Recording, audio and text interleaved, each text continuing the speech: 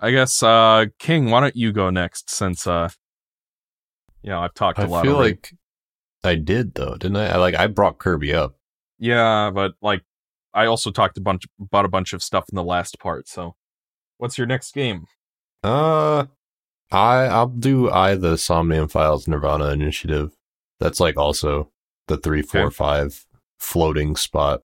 So sequel to the Somnium Files, which is written and directed by Kotaro Uchikoshi, who made the Zero Escape trilogy, which is 999 Virtue's Last Reward and Zero Time Dilemma. He also made a really old anime visual novel. I don't remember the name of it, but was it Steins Gate? No, nothing like that. It's a relatively niche one. These games are pretty niche in general, although the Somnium Files is a little more popular than Zero Escape was. But he makes visual novels, but they have some interesting attributes to them that make them a lot more unique, that are a little more interactive. They're sort of choose your own adventure visual novels in more of a sense than they usually are in this, because visual novels usually have a path that you take, right? Yeah. In these games, it's more it's you can there are a lot more paths, and those paths are all relevant. It's kind of hard to describe, but this started in Zero Escape, where you could travel between paths and there was an in-story explanation for it, and it would all come together in the end. So the way these games are constructed is that you will go down whatever path you go down is whatever path you go down, but then you have to go back to a splitting point and make a different decision and go down that path. But in the story, it will all in the end come together, because it's not you go down a path and that path is forever an end point that will never become relevant again. It's more it all ends in a single path. So it's a pretty cool conceit for a story, and there's a lot of kind of insane in-universe explanations for everything that happens and why it happens, and it's not just things just... This sounds suspiciously like Shadow the Hedgehog. No, because it's sort of like that in terms of the structure, but these games go to painstaking lengths to make it make sense that you can travel between the paths. Whereas in Shadow the Hedgehog, you start the last story and you have no fucking idea where it picks up from. But I have no doubt that it's written better than Shadow the Hedgehog. It's sort of similar, I guess.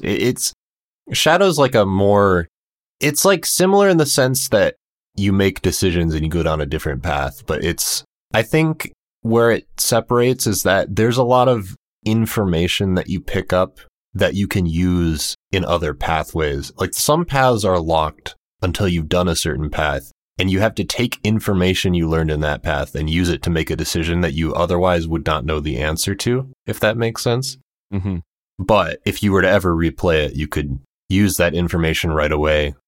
It's kind of interesting, because I'm not sure if I would ever readily replay these games, because they're basically just visual novels. But yeah, if I ever were to, I think there's an interesting path that you could take that gives you a different experience. But basically, this one is a sequel to the Somnium Files, and I think the strength of these games is obviously that they're written extremely well and incorporate a lot of science fiction concepts that are very unique. I think this one focuses a lot on, there's a lot more the I games, which stands for AI, but it's pronounced I. And the pun is that you have an eyeball that you put in that's also an AI.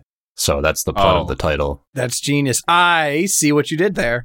So this AI is also a character that helps you out throughout the game. But the premise of the game is basically that you dive into people's dreams using the Somnium, which is a device that lets you dive into somebody else's dream. And so the puzzles of the game are you in a wacky dream space where the puzzles are very interesting, because what you have to do is think like you're in a dream where literally the laws of nature don't apply to you. And you can you have to interact with things in weird ways to make them grow in size or function differently than you would expect. It sounds really interesting. Yeah. And there's a time limit in them that if you do certain things the wrong way, the time limit will decrease, and there's a checkpoint system. But it's really fascinating, and I think the puzzles in the sequel are a lot better than the ones in the original, because in the original, the puzzles were they were too esoteric to the point where a lot of them you would not, like, there's just no way you would even know what the theme is or what the fuck you're even supposed to do. So a lot of the time you just walk up to stuff and do things and hope that it's the right answer. And those were probably the most frustrating part of the original. And one of the reasons I like the sequel more is that it feels like it's written just as well with, like, I don't know how he does it, but, like, pretty much every game, there's something, at least one thing that I do not see coming. And I think it's just like, he's such a fascinating writer because he's good at laying the groundwork and foreshadowing, but without giving too much away, to the point where I'm like, I always feel like I know where he's going, and he's never going in that direction. And it's fascinating because he always takes this, like, insane quantum leap where, like, you just, like, the whole structure of the game gets blasted on its head, and you never would have expected that. I don't know. It's hard to explain. I guess it's like a Mori in the sense that, like, I can't explain why it's cool because I would spoil the entire game, but, like, the twists are always good. When you talk about, like, quantum leaps or twists where it's like, oh, I didn't see that coming. There's another game we can talk about later that attempted to do the same thing. Is it better or worse than Spark 3 in that sense? Better. Okay. I have a very low opinion of Spark 3's story, though, so I don't know. Yeah. I don't know that that's saying much, but I would say better. Because it seems like, because we also talked about the twists in Ragnarok when we did that podcast, where it was kind of like, they could have been interesting, but it's kind of like, it seemed like they were there purely to subvert expectation rather than to actually benefit the story in a meaningful way. So you would say that this IA game is a good example of how to do that right? Yes. I would say if you take the twist, which I won't spoil, I guess, or whatever, but there's a twist in Ragnarok, and that is like a bog standard classic story twist, you know, that's like not saying it's bad or anything, but like, it's just like what kind of a twist you would expect in that story. The twists I'm talking about in these games are fucking insane. Like, you would never, it's like a thing happens and it literally recontextualizes the entire game. It's like one of those kinds of twists. Yes, that is very Omori-esque. So he's really, really good at that. And he writes really interesting characters, and each path kind of, it's like he takes classic visual novel tropes, like each path is focused on a character, which is that's pretty much how most visual novels work. Except in classic visual novels, it's usually a romantic angle, you know, where you take a path and it's like a romantic end. Like but in this game, Boyfriend. Where you either pick the hero route or the Natsumi route or the Yoichi route. Yeah. I know what you mean. So that's similar in these games where you pick a character and you go down the path.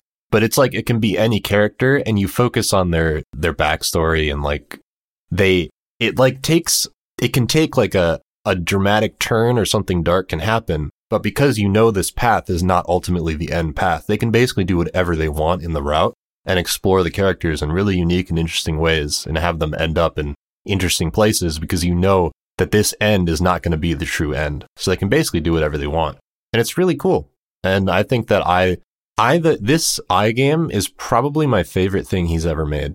If having dwelt on it more, I think I like it even, like, because it has a lot of horror vibes that I think we're missing from the original a little bit. Because this one's like a lot more of like, there's cultish stuff going on. There's like a lot more fourth wall breaking, and not in like an obnoxious way, but in like a way that's kind of unsettling. And I think it brings it back to the roots of like Zero Escape, which is the premise of that game was that they're like in 999, which is the first game, there's 9 people locked in a building together, and they play like a death game where they have to like make decisions, and people will die pretty gruesomely if they make the wrong decisions and stuff like that. So those games are a little more hardcore, and definitely I would describe those games as horror visual novels. And I think the first iGame kind of got away from that a little bit and was a little more silly. And this new one's pretty silly too. Like, it's a lot more anime, but a lot more of the horror vibes are back, and there's some unsettling shit in it that kind of brings it back to the atmosphere that I really liked about the Zero Escape trilogy. So I appreciate that. Are we talking about like Xenoblade 2 blushy crushy kind of anime stuff? Not necessarily. There's maybe like a few scenes that are like that, maybe. I wouldn't say it goes as far as like Xenoblade 2, but like, you know, like there's typical anime things where like someone will make like a comment, you know what I mean? Like stuff like that. There are little jokes here and there that don't always land very well, but that's a lot more common in the first game, which actually, funnily enough, is kind of, I hate that it is this way, but there's a lot of like the main character in the original is like a little bit of a pervy dude. Oh, God. Which is a little obnoxious, but then I sort of hate that it is this way, but like it makes a lot more sense when you know more about his character, which annoys the fuck out of me, but like he actually made that work, which is just another reason I love this writer is that he's like, he leans into the anime sometimes a little too much, but he always has like an interesting explanation for everything that's going on, and he wraps up all of his loose ends. And I think the only like questionable game he's ever made was Zero Time Dilemma, in the sense that he didn't wrap everything up in that trilogy very coherently. But since those days, I think that game had like a rush development, so like I give that a little bit of a pass. But pretty much all of his games have interesting payoffs and setups that are very good, and I would recommend even this sequel, you can just play it standalone because it has characters from the original. But a really cool thing that I've never seen a game do before is you start the sequel and they ask you who was the killer of the original game, because they're like murder mysteries in a way. You have to figure out who the killer is in the original, and you can input their name, and you would only know their name if you've played the game. So if you put it in, then throughout the game, they'll sort of reference the original as if you've already played it. But if you don't know who it is, then you don't put the name in, then they treat you like you've never played these games before, which is a really fascinating way to handle that. That's really cool. Yeah. So it's a very, very good game. One of my top 5, and probably my favorite game he's ever made. So really cool. Hats off to you, Mr. Guy. What was his Mr. name? King? Kotaro Uchikoshi. Yeah. Kick ass. Well, since I already brought it up, let's talk about Spark the Electric Jester. Now EXO. I hate to be this asshole. Listen, Professor EXO, I'm sorry. I did not do the homework. Well, you get an F then. Is that for people unfamiliar, when we did our Knuckles playthrough, I gave these gentlemen homework to play the Spark trilogy. King did it, and apparently Ryan slacked off and didn't do the homework. I'm an asshole. Since you didn't play them, you can ask questions from an outsider's perspective. Of course. But King and I, yes, we played the whole trilogy. And the reason that I wanted you guys to play it was obviously earlier this year, last year, we did the Sonic Frontiers podcast. And it seemed like there was a lot of dissatisfaction with the current direction that Sonic was going in terms of plot, in terms of game design, in terms of like the visual theming of the levels and stuff. So I thought playing Spark might be a good way to see like, hey, do we like the direction that these games are going in better, or do we like them worse? Or, you know, I thought it might be interesting. May I ask a question then? Question number 1. Sure. For both of you. So I always hear that the Spark games have really crummy stories. Yeah. This is kind of a twofer. 1, do you absolutely need to know the lore and the story of Spark to understand what the hell is happening? And do you need to play, like, in order to enjoy Spark 3, do you need to play the other 2 games in order to, like, fully understand what they're trying to do? No. So I could just play Spark 3 just on a whim. Keep in mind, I don't like the stories of any of these games, so maybe I'm biased, but I just don't think it fucking matters. Okay. Went in one year, out the other for me. If you're worried about being lost, Spark 3 starts with a summary of the first and second games. Okay. So you don't get to see it until after you beat the first level, or second level technically, but so it's kind of like Sonic Colors in that way, where the starts in medias res. But yeah, I'm going to agree with King. Lake Feppard has a lot of talents. He's I hope he keeps making games, because I think every game he's made has been better than the last, and I'll be following his career from now on, but I really think he should not write his games anymore. Yeah. Or at the very least... Okay, King, what was your favorite story of the 3, if you had to pick one? My favorite? Probably the third game. Really? Yeah. Like, I understand why you didn't pick the first one, but... Well, the problem with the second one is that it didn't feel like much was really going... Like, that game feels like a tech demo. And it didn't really feel like there was much for me to sink my teeth into. Now, granted, I don't like the story of 3 either. So this is like picking through the fucking weeds right now. But, like, I would do 3 just because it has, like, the ending's kind of mindfucky. And, like, I thought that was cool. Okay. I don't think it was well written. I'm just gonna say, in fact, there were a lot of times at the end where I laughed. But I'm not trying to insult you, Lake Feppard. Like, really, I'm not. If you ever watch this, I don't think you ever will. But I think that you're a great game designer. I think that you've made some great games. I just don't like these stories, and it's nothing personal. I just don't like them. So, so I guess, Ryan, you haven't played them. Here's how I would describe the plots in these games. Sure. The plot of the first Spark game feels like it was written by a 12-year-old. Yeah. Like, I mean, again, no insult to Mr. Feppard. Least insulting way that I can say that. Yeah, I agree. Where it just, when I was a kid, when I was 10 or 12, I made these little, I wouldn't even call them webtoons, but like little animations using PowerPoint based on comics Eric wrote, which you guys will never see because they're the cringest shit. And that's, the writing in Spark 1 feels like that. Or it just feels like a series of things that happen. And it's like, the plot doesn't really come together until like the 14th level, where it's like, oh, now I know who the bad guy is and what they're trying to do. But up until that point, it's just like, robots are attacking, I guess. And Spark lost his job to a robot who is a clone of him, but is also the son of somehow, because that makes sense. You know, it's like, it just feels like a random assortment of things that happen. Spark 2, I'm going to give the least bad award of the 3.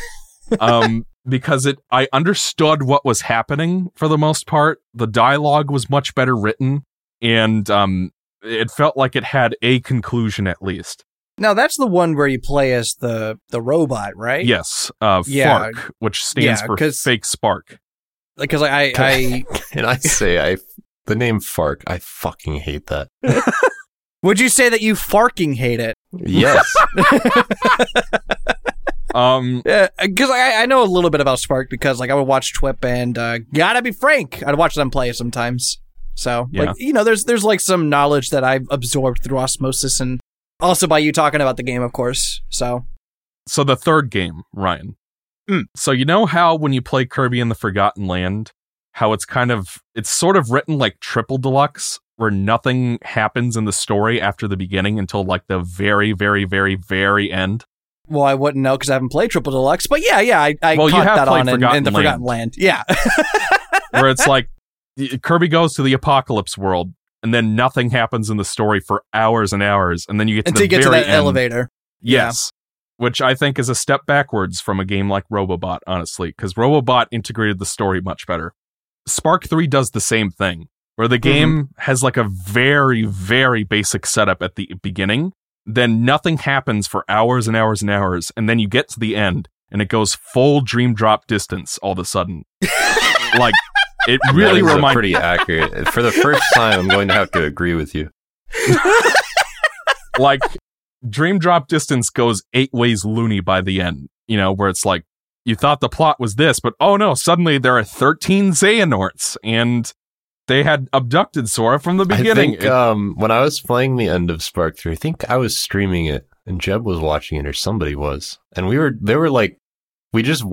like fall down a thing, and then I was like, oh, is this like the final boss? And there's this like surprisingly long cutscene that ensues that's like, what is like, and the things that it's trying to set up, it is not prepared to do. And it's like, some of it's really funny, to be honest, but it's like, because it's like, it's really shooting for the moon. And I honestly, it's written so badly that I don't even really remember what specifically happened other than it was kind of trippy. So like, it was the equivalent of Spark was in the whole time. That's not literally what it was, but it was on that sort of wavelength. Yeah. where it's like, oh, so the entire game I played up to this point was a waste of time and it had no consequences to the plot. It was like, That's great. he was or something. There's like the entire game was set up by this little girl that was like, who was a, and she was Spark. There's like 3 fake out deaths at the end of this game, I think. If I can give any credit to the third game whatsoever, there are these minor villains in the second game who are named after Float Double and Flint, I think, which is a computer pun because a float and a double are 2 types of variables. They should have called Flint int for integer, but they didn't. So that was kind of weird. But they just sort of show up in the second game and you have no idea what their deal is, and then they all die. And then in the second game, you get a backstory for them, which is actually pretty good. Like, I liked those parts of the game, but where they give backstory on some of the characters because it made it more interesting looking backwards. But like otherwise, like here, my thing is you can have no plot at all, or you can have a really detailed mindfuck Kingdom Hearts plot, but you have to pick one. Don't try to do both because that doesn't work. And that was kind of the problem with 3 is like it starts out with no plot and then it has way too much at the end. Okay. And the ending was the stupidest thing. For doing, it does like a kind of cool thing with Fark and Spark. It is ripped off from Dragon Ball, but it's kind of cool. So, and I like that in the third game, you know, they both kind of do their fusion thing. But that's all I'll really get. But I always hear, like, again, like from you guys, and I also heard from Twip, and I heard from Frank, and really just like a lot of people who've played this. I heard that the game itself is actually very, very good. Which game? If it's Spark 3. Okay. So, enlighten me. Sell me the game. What is it that makes this game stand out? You go first, King. Spark 3? Yeah. Specifically? Yeah. I mean, that is actually like, now, I don't think, right now it's on my top 5 list of the year, but I don't think it would be there if I played like Elden Ring or anything, to be honest. But for the moment, because I played so little that I would actually put on there, I'd put Spark 3 in like my 5 position, but purely because the level design is very, very good. And it actually, a lot of these levels brought me back to some of my favorite Sonic levels. So, okay. And that is a feat very few games have achieved. So for that alone, I have to give it a lot of props. Sometimes it's not exactly explaining it super well, but it's like, so Spark 1's a little bit of like a Kirby Sonic-esque fusion 2D platformer sort of deal. And it was good, I would say. You know, it's like nothing like groundbreaking, but like it was a fun enough game. I don't know if I'd play it again, but I think the level, like I thought the levels looked cool. There's some good music. I think all 3 of these games have good music. Yeah, I'm going to agree with that. I'm going to say that they all look really nice too. Like, especially for low budget games, like a low budget indie game. Like it is a great example of how less can be more. You know, in terms of like a cartoony visual style, and because the 3D games run in Unity, that is, if there's one thing I will say about the first game, it runs in some whatever engine that Planet Freedom 1 runs in is the same engine that Spark 1 uses, and it is horribly optimized for modern Windows. So if you try to play Spark 1 on Windows 10 or 11, like whenever I would pause the game, it would run at 1 second per frame. Like it got really chuggy. Sometimes when I pause the game would crash. Yeah. That was funny. So Spark 1 is kind of poorly optimized, but like otherwise it's a decent game. I don't really like 2D Sonic games that much, and this one kind of reminded me of like the Dimps games, like the Advance or Rush games, which I do not like that much. Oh, well, I like those games, so I might like it. Yeah, you might like it. Of Spark 1, I will say that the end of the game I fucking hated like a lot. Are you talking about like the radio tower level with like the giant robots that get in the way? There was some part, it's kind of like a blur. The game's a little bit forgettable. There's like a final level. I don't know if this was like when you're on a ship or something, which looked really cool, but there was a part of it that was extremely frustrating. One of the sections of that level. Was it the giant laser section where you climb up the shaft? Yeah. Yeah. At that point, I almost gave up. Like, I got so frustrated that I was like, I really don't want to do this anymore. Because there's a part, like, I think the Sonic and Kirby fusion is interesting, but I don't think it works very well. There's only like 2 power-ups I actually like. 100% agreed on that point. There's like probably the best power-ups are like the edgy one and like wind. Yeah, I used those 2 basically the entire time, because every time I tried to use the other ones, it'd be like, why the fuck am I even using this? Because the problem is that trying to insert, because like Kirby, slow paced game, right? Or moderately paced game, where it's like the focus is more on the combat, using the power-ups and stuff. Trying to combine that with Sonic, where you have to try to go really fast and can like easily skip past enemies, like there's a reason why Sonic Heroes would always like halt your progress to fight things, because otherwise you just run past everything, because there's no reason to stop and fight unless you're going for like the A rank or something. Spark 1 and 2, like Spark 2 and 3 have like score medals you can get, at least sort of incentivize that, but like Spark 1 I don't think has it. Feel free to correct me, comment section. So it's kind of like, but at least when you're in 2D, it's kind of like Mega Man X1 versus Mega Man X7. When you're in 2D, the enemies are physically in your way, so you have to kill them to get past them. And like Spark 2, you can just run past everything. And similar for Spark 3, though there are some parts where they will halt your progress to make you kill things. Well, that's something that about Spark 2 that this might be surprising, but I think Spark 2 is probably the one I like the least. And a lot of that has to do with it feeling like very, like I said, it feels like a tech demo in the fact that it's like the game is short and it feels like a lot of the ideas were just made for it, and they like took a lot of concepts from the first game and they don't really fit. Feels like kind of a half-baked effort. I don't mean that in a condescending way. It's just... Well, isn't that also a thing in the, like, because I remember hearing that, like, all of the levels in Spark 2 are essentially DLC in Spark 3. Like, is that, or maybe not DLC, but like they're extras or something like that? That's kind of what I mean when I say tech demo, is that all those levels were put in 3. And it feels like all of those ideas were then made into a much, much fuller game. So maybe 3. Something like a proof of concept? Is that the thing? Yeah, basically. That is a thing in game dev, yes, but usually it's a very, very basic prototype. Whatever. What do you think of Spark 2?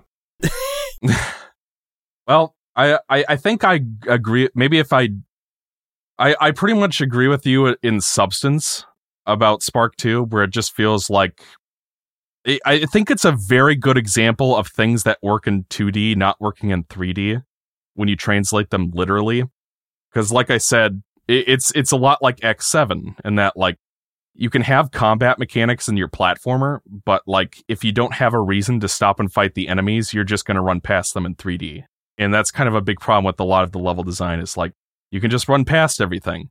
But one thing I will give it credit for is that it generally has pretty solid controls until the end, but for the most of the game it feels really smooth, to the point where I tried to go back and play a little bit of Sonic Adventure 2 afterwards, and it felt way worse than Spark 2 and 3, honestly.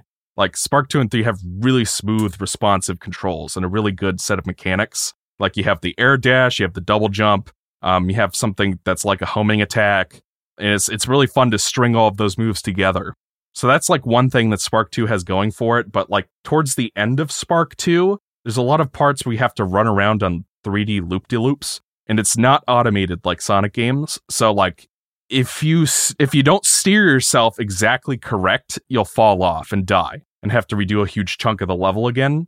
And the game has like a setting inside of it that determines how smooth the analog sensitivity is. It's hard to describe.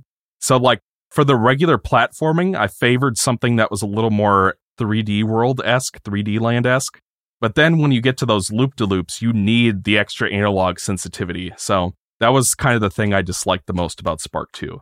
Whereas Spark 3, I thought, fixed that issue completely, where the analog sensitivity feels perfect. And I think with Spark 3, I'm going to agree that it was the best of the 3, where it felt like they got rid of the Kirby abilities, which I thought was probably the correct choice, because like they didn't really work in the previous games. And Ryan, I remember your very, very old Sonic Adventure playthrough. Sonic Adventure review. Oh, God, don't do this to me, Exo. Well, I just want to refer to one point you made, where you were talking about how Sonic Adventure 1 feels more like an amusement park or something, and then Sonic Adventure 2 feels more like a roller coaster ride. Spark 3 really does remind me a lot of Adventure 1 in terms of the level design, where it's like, these levels are huge for one. There's a lot of different places you can go to and explore, which is why I recommended it to you and Abif, because I think given how much you like Adventure 1, you'll maybe find some of that magic there in Spark 3. But from my personal point of view, the Jedi are evil? No. Like King, how much of the optional content did you do in Spark 3? As much as I needed to progress. Okay. So did you do like the time medals or the score medals or anything? I didn't really feel obligated to. Okay, so you just played through the game going from level to level? Yeah. Okay. So the game has, like, in terms of optional content, there's a score medal, which you get from collecting stuff in the level and killing enemies, and a time medal, which is basically just a time trial. I thought the game was at its absolute best doing the time trials, because then you can really focus on timing your jumps properly and finding the best route, and it's really fast-paced and exciting. I thought the score medals were kind of terrible, because these levels are enormous. Like, I'm talking like, what's a good comparison? Like Super Mario Odyssey-sized maps, if that makes sense. Or like, and there's sort of like a golden path going through that goes to the end of the stage. There's like a focused Sonic Adventure 1, Sonic Adventure 2 level inside of these giant levels. And as long as you stay in that golden path, you'll have a good time. But the moment you start actually exploring, you'll realize there's not actually a lot to do in these optional areas except collect bits, which are like the coins in the game. And if you're going for the score medals, you have to usually get like millions of points, which means that I found myself, like, to cut to the chase, I spent an hour in the first level alone just getting the score cap medal.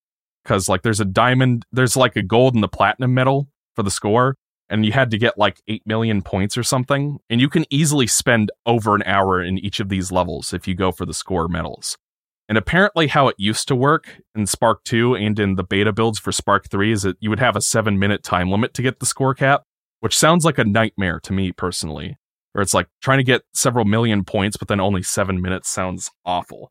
So it's kind of like, it seems like Fepard realized that time limit was too strenuous, so he got rid of it, but then the levels are exactly the same otherwise, so there's nothing preventing you from spending an hour in them, so. But like I said, the time trials were fun at least, and I imagine if you play the game any percent, it will also be pretty fun. But one thing I will say is that the optional levels, like there's, how it's structured, Ryan, is like there's like a main act that you play through, and there's a boss usually, and then there's like 4 or 5 optional levels you can play, and you need to play enough of them to unlock the boss, essentially. Okay. And I found that those optional levels were the best part of the game, because they were smaller and more confined. The score medals weren't as annoying to get, and the time trials were really fun as well. It's like the main acts could be a little bit overscoped, in my opinion. There's like a city level where you go downwards into an abyss, which was really cool in concept, but it also felt kind of... It felt like there was a lot of wasted, useless space on this map that didn't have anything interesting or worthwhile to do in it. And these games also have like explore medals, which is basically like, it's kind of like Sonic 06 where there are 10 medals in each stage that you can find. And these levels are so big that trying to find them without a guide is like, you'll be spending hours in these levels. Like, and I still missed a ton of them, even though I was looking everywhere. So I think if you go any percent and play the time medals, this is a pretty solid Sonic Adventure-esque game, but some of the optional content I did not enjoy, and I thought kind of ruined the pacing. So if you're listening, Fepard, I think you might need to overhaul the score system a little bit so that it's doesn't make the levels take so long. Also, buy me a bagel. Yeah, so that's Spark. Ryan, why don't you go next? Sure. Did you guys like Star Fox? There was a Star Fox game? Maybe not. But do you guys like Star Fox? Yeah. I've only really played like 0 and 64 3DS. Yeah, did you like 64? I also played Assault. I guess so. Yeah, it's pretty cool, right? Did you guys know that there was a game on Steam that released in 2022 that's it's kind of like Star Fox and Space Harrier and Sin and Punishment kind of put in one game? Did that Zodiac game finally came out? Yeah! It was X-Zodiac. The game was pretty cool. Like the full game or just the demo? Because I want to say a demo came out at some point. Well, honestly, I don't know if it was the demo or not, but like I paid like maybe $10 for it, and it came with like 10 levels-ish? I don't know, but like it was... I didn't get to the end, but like it got pretty close. The game is actually really good. Okay. You know, and that's like, you know, I mean, there's not really like, I don't have too much to say on it because like it's an homage to like those kind of games, like again, like Sin and Punishment, Star Fox, stuff like that, you know, but like what I will, you know, say that I like about it, and even to an extent with Spark 3 from what I've seen, and also with, you know, again, like Here Comes Nico, like it seems like as if these smaller indie games are starting to branch further and further away from like the whole retro 8-bit, 16-bit style. Yeah. Which is something I very much appreciate, you know? There was another game that came out as well. One that I couldn't get too into because I'm not really huge into roguelikes, but Have a Nice Death. It's a side-scrolling roguelike, and, you know, you just explore these levels, you get powers, and powers are randomly generated, you fight bosses, and you play as the Grim Reaper, and it's like it's also set in like this really mundane office space kind of area. And it uses like a really nice looking 2D hand-drawn art style. And I love it. You know, I couldn't really get into the game because it's not my genre, but I'm just glad that we're starting to like, even when a game, again, like X-Zodiac, it's paying homage to like, you know, classic dogfighting games. You know, while they're paying homage to those games, you know, it doesn't ever feel like a straight up like a ripoff or anything like that, you know? It's like it has like its own identity, and we're seeing indie devs become more comfortable being their own thing. So I'm glad we're finally out of that realm of like retro 8-bit, 16-bit nostalgia. We're moving past that. We're doing new things. And I'm just glad, you know? So if you like roguelikes, check out Have a Nice Death. If you like games like Star Fox or Sin and Punishment, check out this X-Zodiac game. It's really good. I guess if you like Sonic, again, check out Spark 3, because I hear nothing but good things about that, save for the story. You know, like, indie games are in like a really, really good place right now. You know, you even talking about Omori, you know, like that. I've seen that game in action. You know, and that game was made using RPG Maker, for some of you who didn't know. So it's like, and again, like, it doesn't use like the, you know, like Chrono Trigger kind of sprites or classic Final Fantasy sprites. It uses like its own hand-drawn aesthetic for like the battles and everything. That's really cool. It takes a lot of effort. The overworld kind of looks like Pokemon a little bit, though. Yeah, like but at the same time, there's only so much you can do in RPG Maker. So I can give them I can give the team like a little bit of slack there. But it's just, I don't know. It makes me happy, and it makes me a lot more interested in games that are coming out through indie devs now. Like I'm more invested in them. I was able to knock off a few games off that list because I don't really have a lot to say. But yeah, I'm liking where the indie scene is going. Mr. King, would you like to go next? My second favorite is Tunic. Okay, I played a little bit about this one. This one's pretty good. I think Tunic, incredible game. It actually really surprised me. There are a lot of people that were recommending it to me, but I didn't play it until the very end of the year. But it sort of revives the magic of Zelda 1 in a non-obnoxious way, we'll say, because Zelda 1 can be a little bit obtuse. It kind of translates that energy into a modern-ish kind of game. It has Dark Souls elements, but it feels a little more Zelda than it does Dark Souls, to me anyway. Mm-hmm. In the sense that it's like, yeah, it's a little difficult in the way that 2D Zelda can be difficult. I wouldn't say it's like Souls hard, but, you know, when you die, you lose your money or whatever. And, there's bonfires that respawn enemies. So, like, it's Souls inspired, but that's not really the reason the game is in my number 2 spot. The reason it is because the game is about discovery. Like, I would say anybody who wants to play this game, never ever look anything up, even if you're tempted to. Just don't do it. Like, you will ruin the game if you do that. Because the whole thing is about, like, there's an in-game manual that's, like, really, really lovingly detailed. Yeah. And you pick up, it's one of the collectibles are pages of the manual. So inside the manual, it sort of teaches you how to play the game, of course, but it gives you like little tidbits of the story, and it will tell you little thing. Like, I'm trying not to spoil this game, but like, here's an example that's relatively non-spoilery that like I can give a little drop hint of. There's a thing you can do by holding down a button on specific objects, and you would never ever know that you'd be able to do that unless you pick up this page of the manual that lets you know you can do that. And what's genius about this is that a lot of what Tunic relies on is less traditional power-ups and more information, in terms of there's actually a lot that you can do at the beginning of the game. It takes like a specific button combination or you holding something down that you would just not know how to do without being taught that information.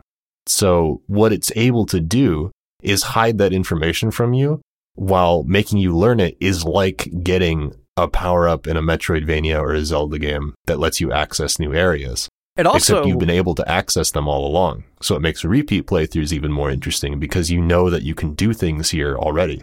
And it's actually really cool. It also acts like a map for some of the earlier dungeons too. Yeah. Which I really appreciated. Through the manual as well, which are actually incredibly useful because this game has a lot of secrets. And really? Maps are incredibly helpful. I spent a lot of time staring at the map trying to piece it all together because it's a less traditional map in terms of like it's more hand-drawn and it's not like just a kind of like a grid like in most games. It's like a very, it's like basically what I'm trying to say is that it's a really well-made Zelda game that puts the focus on discovery in a way that I've not even seen most Zelda games achieve the heights of Tunic. Honestly, in terms of like what you can learn about the world and how the mechanics work and stuff like that. And it's just a very magical game. It has like a cool synth-y soundtrack and the atmosphere is like really, really, I don't know. I played this like near Christmas time when it was snowing a lot. And because I'm a madman, I like to open the windows when it's really cold. So I was playing it like in a cold winter night with like these synth vibes going. And it's just like it's an immaculately made adventure game. And it kind of revived the magic of adventure games for me. So I thought it's my second favorite game of the year. I personally would have preferred if they leaned a little bit more towards the Zelda isms. Like ideally, I would have preferred if maybe there was like a bit more of a clear-cut story. Maybe not like as linear as some of like the 2D Zelda games ended up being, like something like Phantom Hourglass or Spirit Tracks. Nothing really like that, but like I remember like something like A Link to the Past had like a really charming story, even though it was like a little by the numbers, but it's like there was a bit more context to the world that you're doing. Again, maybe that goes against like what the game is trying to do, like what you were saying. It's the theme is discovering, like you learn how to play the game by literally finding pages in the overworld. Like that is such an interesting way of like tutorializing your game. And that's something I really appreciate.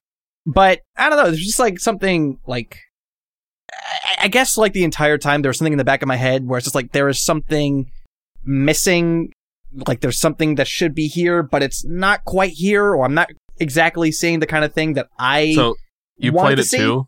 I played a little bit of it. I didn't get to finish it, but I did get to play a little bit of it. And like there's like, I saw a couple of cutscenes, not through the internet, by playing the game, but in that kind of like have me a little bit interested, but at the same time, it hasn't done enough. And I also personally feel like as if maybe having the Dark Souls system, in the sense where it's like you lose everything when you die, the campfires, the flasks, I think maybe that's a little too punishing for a game like this. If it was more of like the Zelda game that it wants to be, like maybe if we had like the heart pieces for, like maybe that's how you get more health or whatever.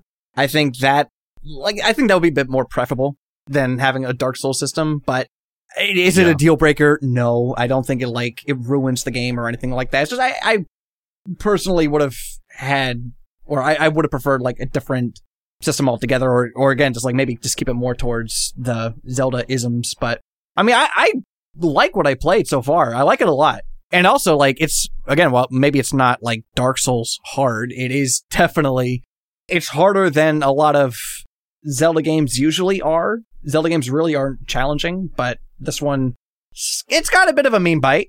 It's refreshing. I definitely appreciate that. I mean, like, I guess it's pretty hard. I thought it was, like, about as, I don't know if I'm just, like, used to this stuff, but I thought it was, like, about as challenging as A Link to the Past could be sometimes. Yeah, no, I definitely say that. King, if I can ask then, you've beaten the game, right? Yeah. How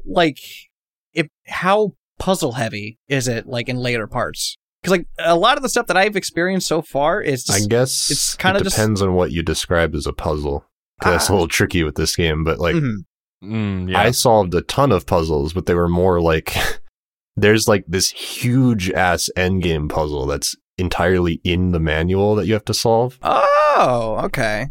There's a lot of stuff like that, but mostly the game's, like, combat focused. Gotcha. Okay. And, you know, one of the reasons why I play Zelda games is mainly for the puzzles. You know, another reason why I prefer, like, games like Golden Sun over, like, other RPGs. Like, I like the puzzle focused. Yeah.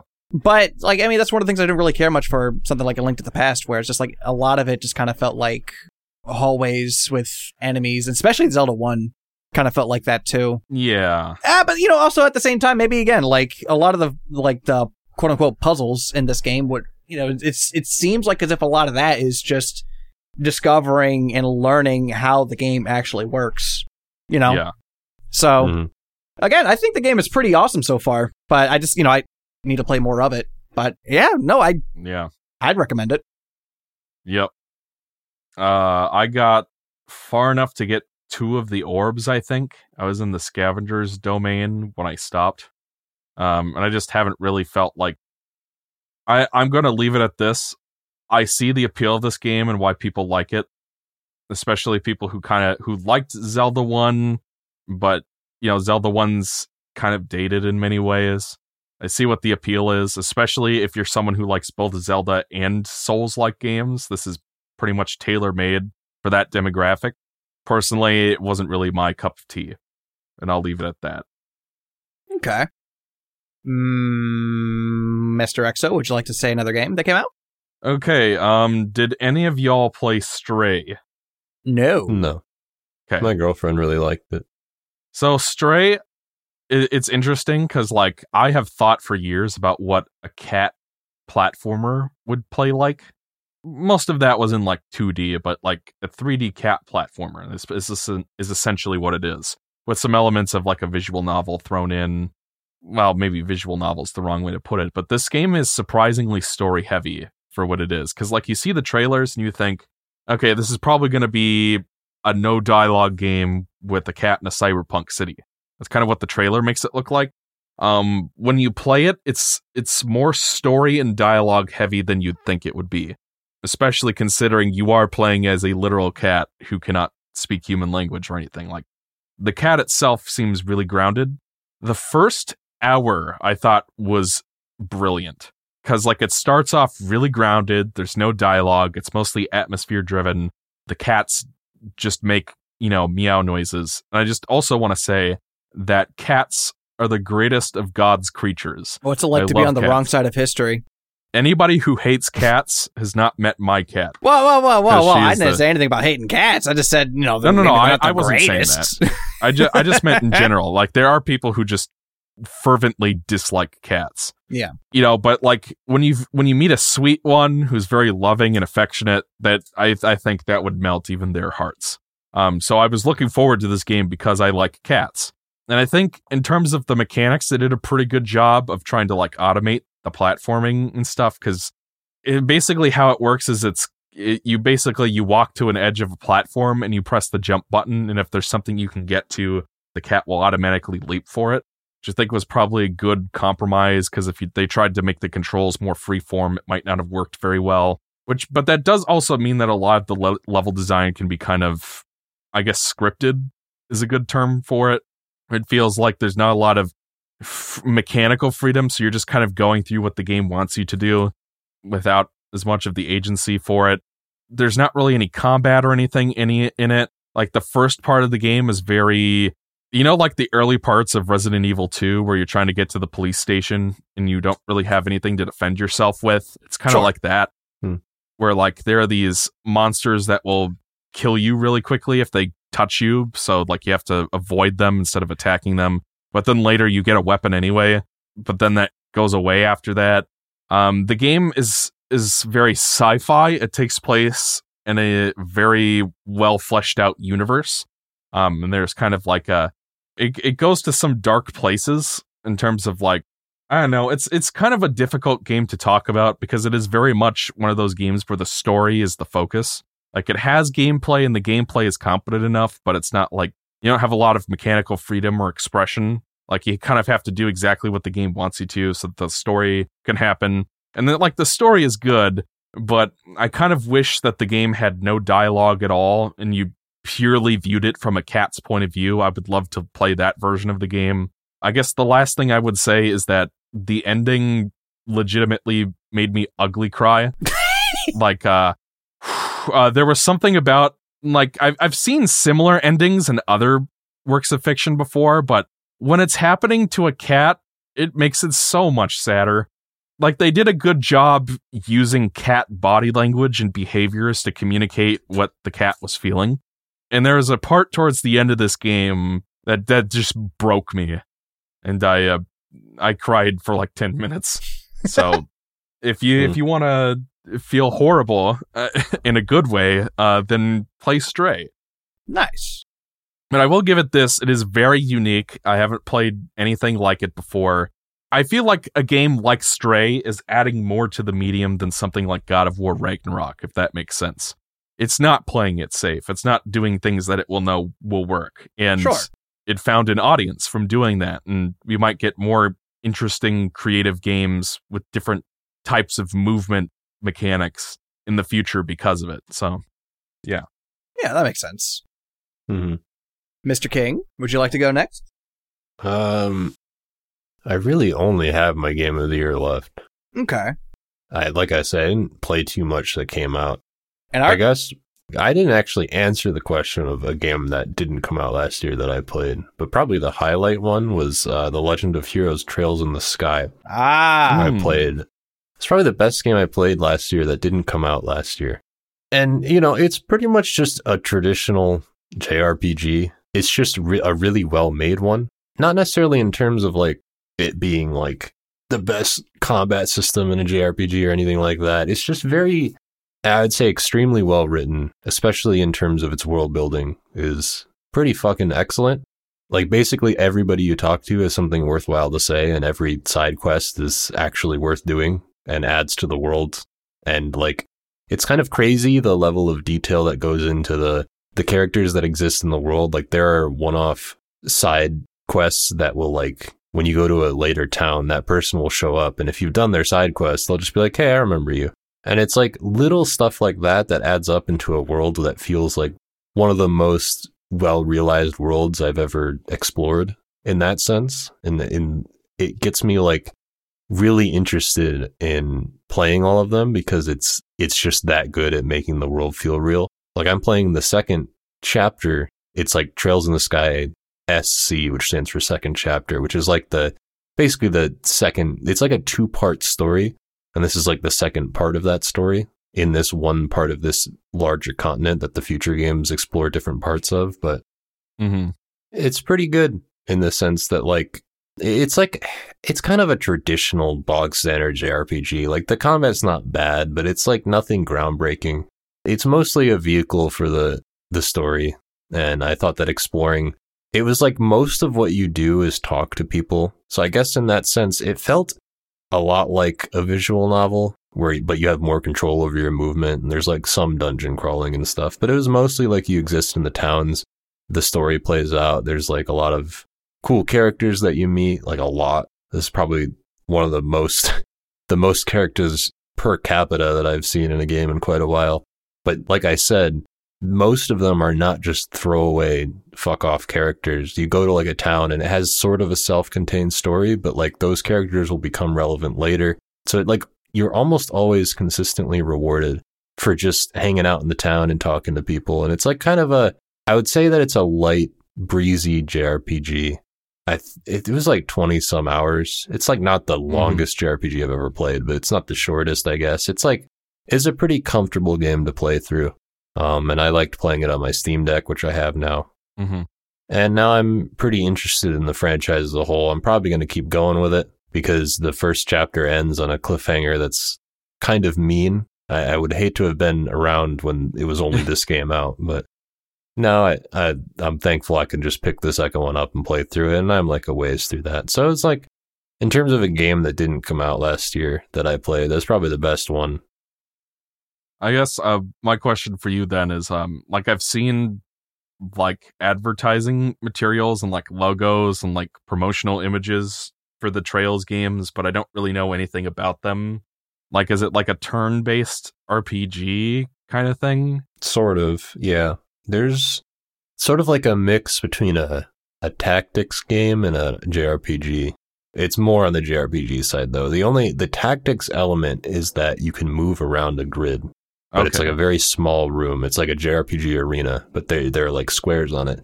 Is it like the Battle Network games a little bit then? No, it's a bigger grid. It's like a normal JRPG room, but there's like 30 squares you can move on. And the only thing that this really does is that if you're not in range of somebody, you can't attack them. And you have some AoE attacks that can hit multiple people if they're bunched together. So it's like basically you select JRPG commands, but like some of them have AoEs and some of them you have to be in range to use. Some of them you can use from a range. So is it sort of like Fire Emblem then in terms of the combat? I mean, it's similar. It's not really like, it's not quite like Fire. It is like in the sense of how your characters move around, but it's like not that heavy. It's sort of like you have to be in range to hit someone with a melee attack. And when you hit somebody, you can knock them back. There's like sort of a strategy element of like you can corral enemies together and then hit them with an AoE attack and stuff like that. That's about the extent of it, really. Radiant Historia and Live Alive do something very similar in different ways, but it's all about like positioning, right? Yeah, basically. No, I definitely, like, my sister's always talking about this game. One of my buddies, Genma the Samurai, he's always talking about this game too. He talks this game up a storm. It's on my to-do list. I didn't know she had played this game, actually. Yeah. Sometimes I walk in, I'm like, oh, I know this. Well, there are a lot of games that all take place in a different part of this giant continent. And I'm excited to keep playing them because, like, I imagine the longer I go, the more investment I will have in it because I know that the quality of the world building and the characters, and I know that, like, in certain later games, some of those characters show up again, even main party members and stuff. Yeah. And that just sounds like something that's up my alley because I love longer storytelling and world building. It's one of my favorite things. So, admittedly, it's very intimidating because there are a lot of games. Yeah, I've gotten through One Piece. I think nothing can faze me anymore. Caesar Clown. Anyways.